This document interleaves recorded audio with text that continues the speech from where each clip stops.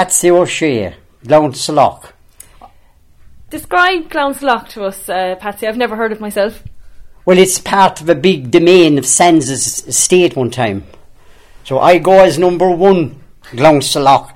My next door neighbour, Katrina and Mick Mulhern, they go by number 2, Loch. And their son Connor and daughter Anna. So I'm up at the far up end of the estate. And where you come in, my entrance it was always the back entrance, the Sallow Glynn House, as it used to go. It's the back entrance, and it's always classed as an Irish mile. The main entrance is above at the other end as you come in off the cross of the wood, where Michael O'Connell lives there now and his family, and redone up all the old lodge, which is lovely to see. I noticed when I got here you have unbelievable views, like from the front to the back. You're very lucky. Yeah, they say from the top of my field above there, there's a marker up there. They say, I don't know, I couldn't figure them out anyway ever, but they say you can see 5 counties. Is that so? Yeah, but on a clear day you can see the Killarney Mountains and all back along. Amazing. And then you're looking down on the Shannon Estuary and down the land bank, and our proposed, hopefully we'll get our LNG project up and running, fighting for it for a long, long time. So that's that part of it. Did you grow up here? Yeah, well, I was born in Cork, as far as I know. My father was in the army, that's where he met my mother. Oh, so my grandfather came from Beaufort in Killarney, then with the Dinans. They took over the estate for all the timber, trees and so forth. And that's that part of it. We're in the parish of Tarbert, and you have Tarbert and Ballylangford. So that's that part of it. Okay. See what? Yeah, no worries. So North Kerry then, to go from Cork to North Kerry, it must have been a bit of a change. Oh, big change, yeah. You don't remember it, do you? You were quite young, I suppose. No. We came here, I suppose, in the 50s. I remember the old estate, big, great house down below. Barely remember that being demolished at the time. Oh, right. Yeah, it was a pity ever demolished in buildings, but that's part of it anyway. Was it quiet? A quiet parish? Oh yeah, very quiet. Oh yeah, they used to have teams, parish leagues. I think one of the name of the teams were the Gullet team. That'd be down the road, because I remember they used to train up in my father's field. And there was a great character, he got passed on out, Tommy Hennessy was his name, from Ballylangford. He was very good to the Irish in America. But he was training them, and when the training session was all over, they'd go down to the lofts of where the great house was. There's still part of the coach houses there. And he'd have his bicycle with the dining board, and he'd have it down the corner. He used to have me in the corner, turning the pedals to keep the light on while he was training them. So I'll always remember that. That always sticks out in my mind. You must have had fierce legs. They're not very long, but that's it. Went to school in Reenturk. It's still there. You could see there from the coast road. We used to go down in the springtime. We go down through the fields. It was about 2.5 to 3 miles, and there was about 41 of us going there. Good numbers. Good numbers. 2 teachers, Mrs. Buckley, Miss Morton, but there was other ones there. There was always a famous teacher. I never remember her. But they said if I had started a year earlier than what I did, that the other teacher, Mrs. Rynn was her name. She taught my father as well. And if I had started a year sooner, she'd have taught me as well. So that'd be a bit of history. That would have been incredible history. True. So I used to always hear him talking about that. And did you enjoy school?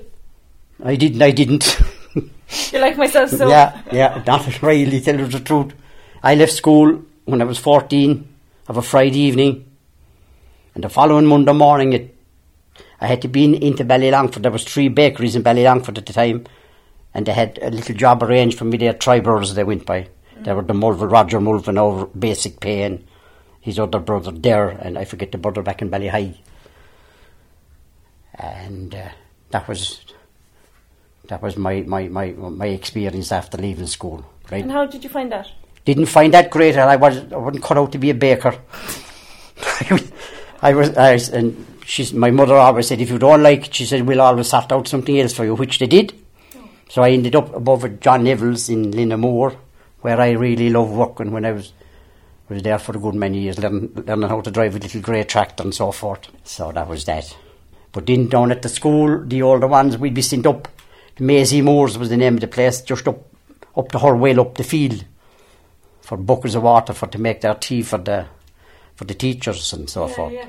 And then, obviously, you spent a number of years there at John Neville's and whatnot. What did you do after that? Jesus, I went here and there. I went to England for a few years, yeah. What was that like? That was good. That was fine until I came home then for a bit of a holiday and I couldn't settle down after going back again, so we came back to the old homestead again. And how many years were you there for? I suppose I was there 4 or 5 probably, coming and going, but times were good there that time, like, yeah. Mm-hmm. And there's a lot of Irish people in England. There were. And they still are. We were in the height of it, Kilburn. Go to the old Galtymore and the Black Line pub was another famous one and all that. Making a decision like that to go overseas, was it hard? Well, it was, I suppose, but they were all gone. The family was Fitzmaurice's in there in Ballylongford. The 2 taxi cars took them down to Limerick to get the train, to get the boat to go. Years ago, yeah. Whole family went one morning. You know, North Kerry is a sense, it is a bit of a quiet area and it's important that people kind of remain here, and employment and local employment it's sought to keep the community alive. That's just it. That's why we're campaigning the whole time now for this big project. That was the nearest we ever got to having something positive, but we will wait and hope. We'll wait and hope. We have the fingers crossed very tight at the moment. The final decision is supposed to come out at any stage now. Exactly. Hopefully. Now, when I came here this morning, I was looking for you, and you're over doing your few bits and jobs. You're very busy now at the moment. Very busy at the moment now. We're trying to get all bit of winter firing in. Yeah. We have 1 load home and there's a couple of more to come. And there's years, I'd say, of stories of people going back, getting prepared for the winter during the summer. Isn't it amazing? There is. It was all timber down in the old homestead when I was growing up. There was no machines for cutting tough or anything that time. All hand done. All hand done. Yeah. Bringing home, I remember my father bringing home a few loads in a horse and car. And I think the journey was nearly 8 miles from where we lived to the bog we have now. Oh my God. Yeah. There's a good few weeks work in it. You really need to depend on the weather. There is, or the weather. It was no bother this year. It was no problem whatsoever. Just turn it and throw it together and leave it there in for so long. Yeah, exactly. Did you dread the day or did you enjoy it? Oh, I enjoyed it with my cousins across the road. John Moriarty, Pat Moriarty, their grandfather Jack Moriarty and Martin. And I have great cousins across the road now, Martin and Breed, and their family as well. So it was kind of a retreat. There wasn't very much said. There was that so many in the family. We were so young and they were middle-aged in. And it was tough going. But that's I get on great with them all around the place. And well, family is everything. Yeah, family is everything. They're my cousins now and they're doing very well, thank God. You did lose your sister a number of years ago. Yeah, 1988 it was. And she was quite young. Quite young. She was just in her late 30s, I think, roughly. Yeah. Tell me about that and what happened. She was a great character, and she was going to England or Wales for the summer, and she'd come home then for the winter to look after my mother and father. And this time she was home one Christmas, and I see her and I said, there's something. I said I couldn't figure out what was wrong, but she wasn't herself. So she went away then, and I had all the arrangements made in for her marriage. She would get married in Ballylongford. The arms was booked for the reception, and the guy she met was Welsh with Wales, and she was coming home then, and she was delayed coming home. We didn't know what was going on, so she came home of a Sunday evening then, and she was only barely able barely able to come in the door. She was dying like with cancer. We never knew. She kept it from us the whole time. So they got her down home, then put her on the drip. That was Sunday, Monday, Tuesday. Her wish was to get married, and she had all her little luggage all along the side and up in the room. I always remember now I was up and down and how many times a day, and she was pointing the whole time at this particular suitcase. And I eventually opened and all her wedding gear was in there. So when I saw that, then it softened me. So they were saying not to let her get married because she had property in Killarney and all this. She had a house in Killarney and so forth. So they had to get on to the bishop then. And the bishop said, if the family leaves it, go ahead. So she got married Wednesday evening. She was dying away down below on the bed. A great friend of hers, which is gone out as well, Gabriel Kiley, she came out with a bottle of some spirits to celebrate the marriage that evening. I'll always remember that. And she pulled herself up when Gabriel went in. Another great character. Kiley family in Tarbert, they were great family, great friends of ours as well. So that was Wednesday evening, and she was going downhill rapidly then on Thursday. And I was below with her. We were all below, and my late wife, Katie May and all. And she was there on my arm, and she passed away then. A bride for a day she was. Oh my God. Yeah, it was... What was her name? Margaret O'Shea. Margaret. She was a great character. She worked the Swanky for many years. When Mrs. Prindiville took over the Swanky, she was running it with her, and so forth. You must miss her. Yeah, we do. There was only the two of us there. And when she was going to school, herself and her cousin, Peggy Moriarty, which she has passed on as well now, they used to have to go mooching, and we'd cover up for them then. They'd have their little bottles of milk and a few little sandwiches, and we'd call them then. We'd come back up home. I always remember that as well. You were close? We were close. Well, and then Moriarty's across the road. We were all a very close family. Yeah, and I bet they were there for you. She was my nana across the road, my dad's sister. Okay. She was my favourite auntie. If we ever had a little tiff below at home, my mother, I'd say, I'm going up to Nana. Oh, go up to Nana, Nana, look after you. So, it's lovely to have all the memories. It is, and it's important because, sometimes maybe we do think about the bad things too much, but keeping those good memories. Oh, I love that. See, I love him now across the road there. Martin, that's there now, he's my cousin, and he married to Breda. She was Breda Joyce, before her name. She's nursing. And a great family. Three girls and a boy. So one of the old girl is out in Canada at the moment. Erin, yeah.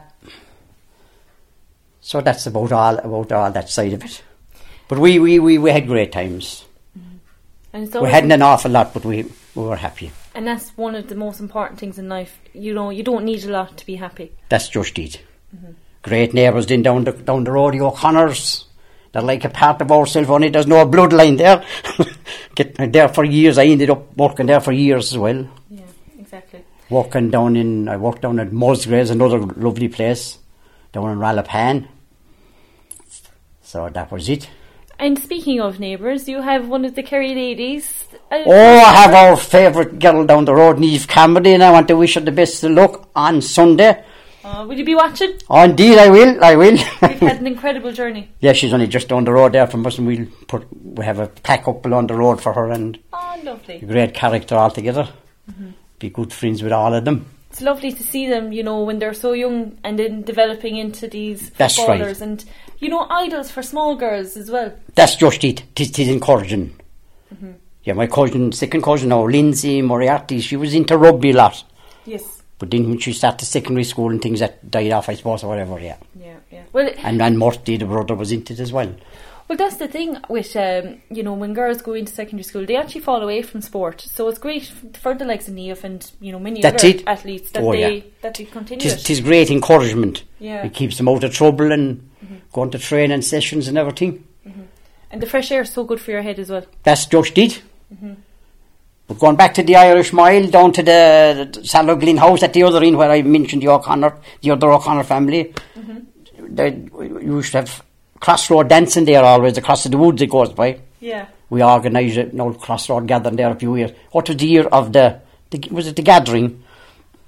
We had a great session there, brought back the old, revived it, yeah. So you'd be a man for a few steps up. What was the name of the band we had? High Country, I think. They were a lovely band.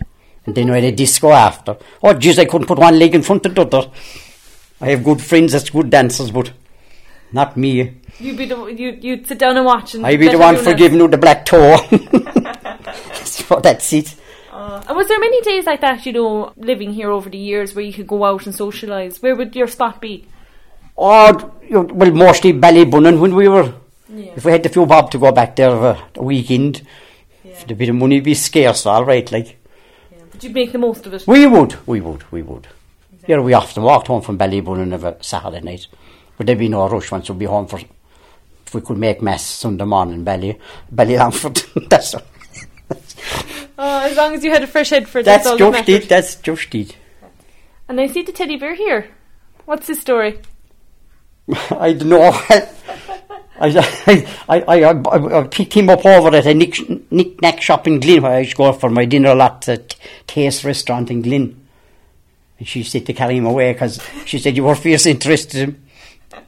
Well, and I have that's the Ballylongford colours, the blue and white flag. We're in the Tarbert Parish. I kind of always flew the blue and white flag. Just mentioned Charles Fitzell. He's my friend. Yeah. He organised this. He did a course. He said, leave it with me, he says, and we'll, because he knows the all on radio. And he's a lovely listener as well, every week. He's lovely, lad. He's very loyal, so always a big thank you to Charles. Good friendship.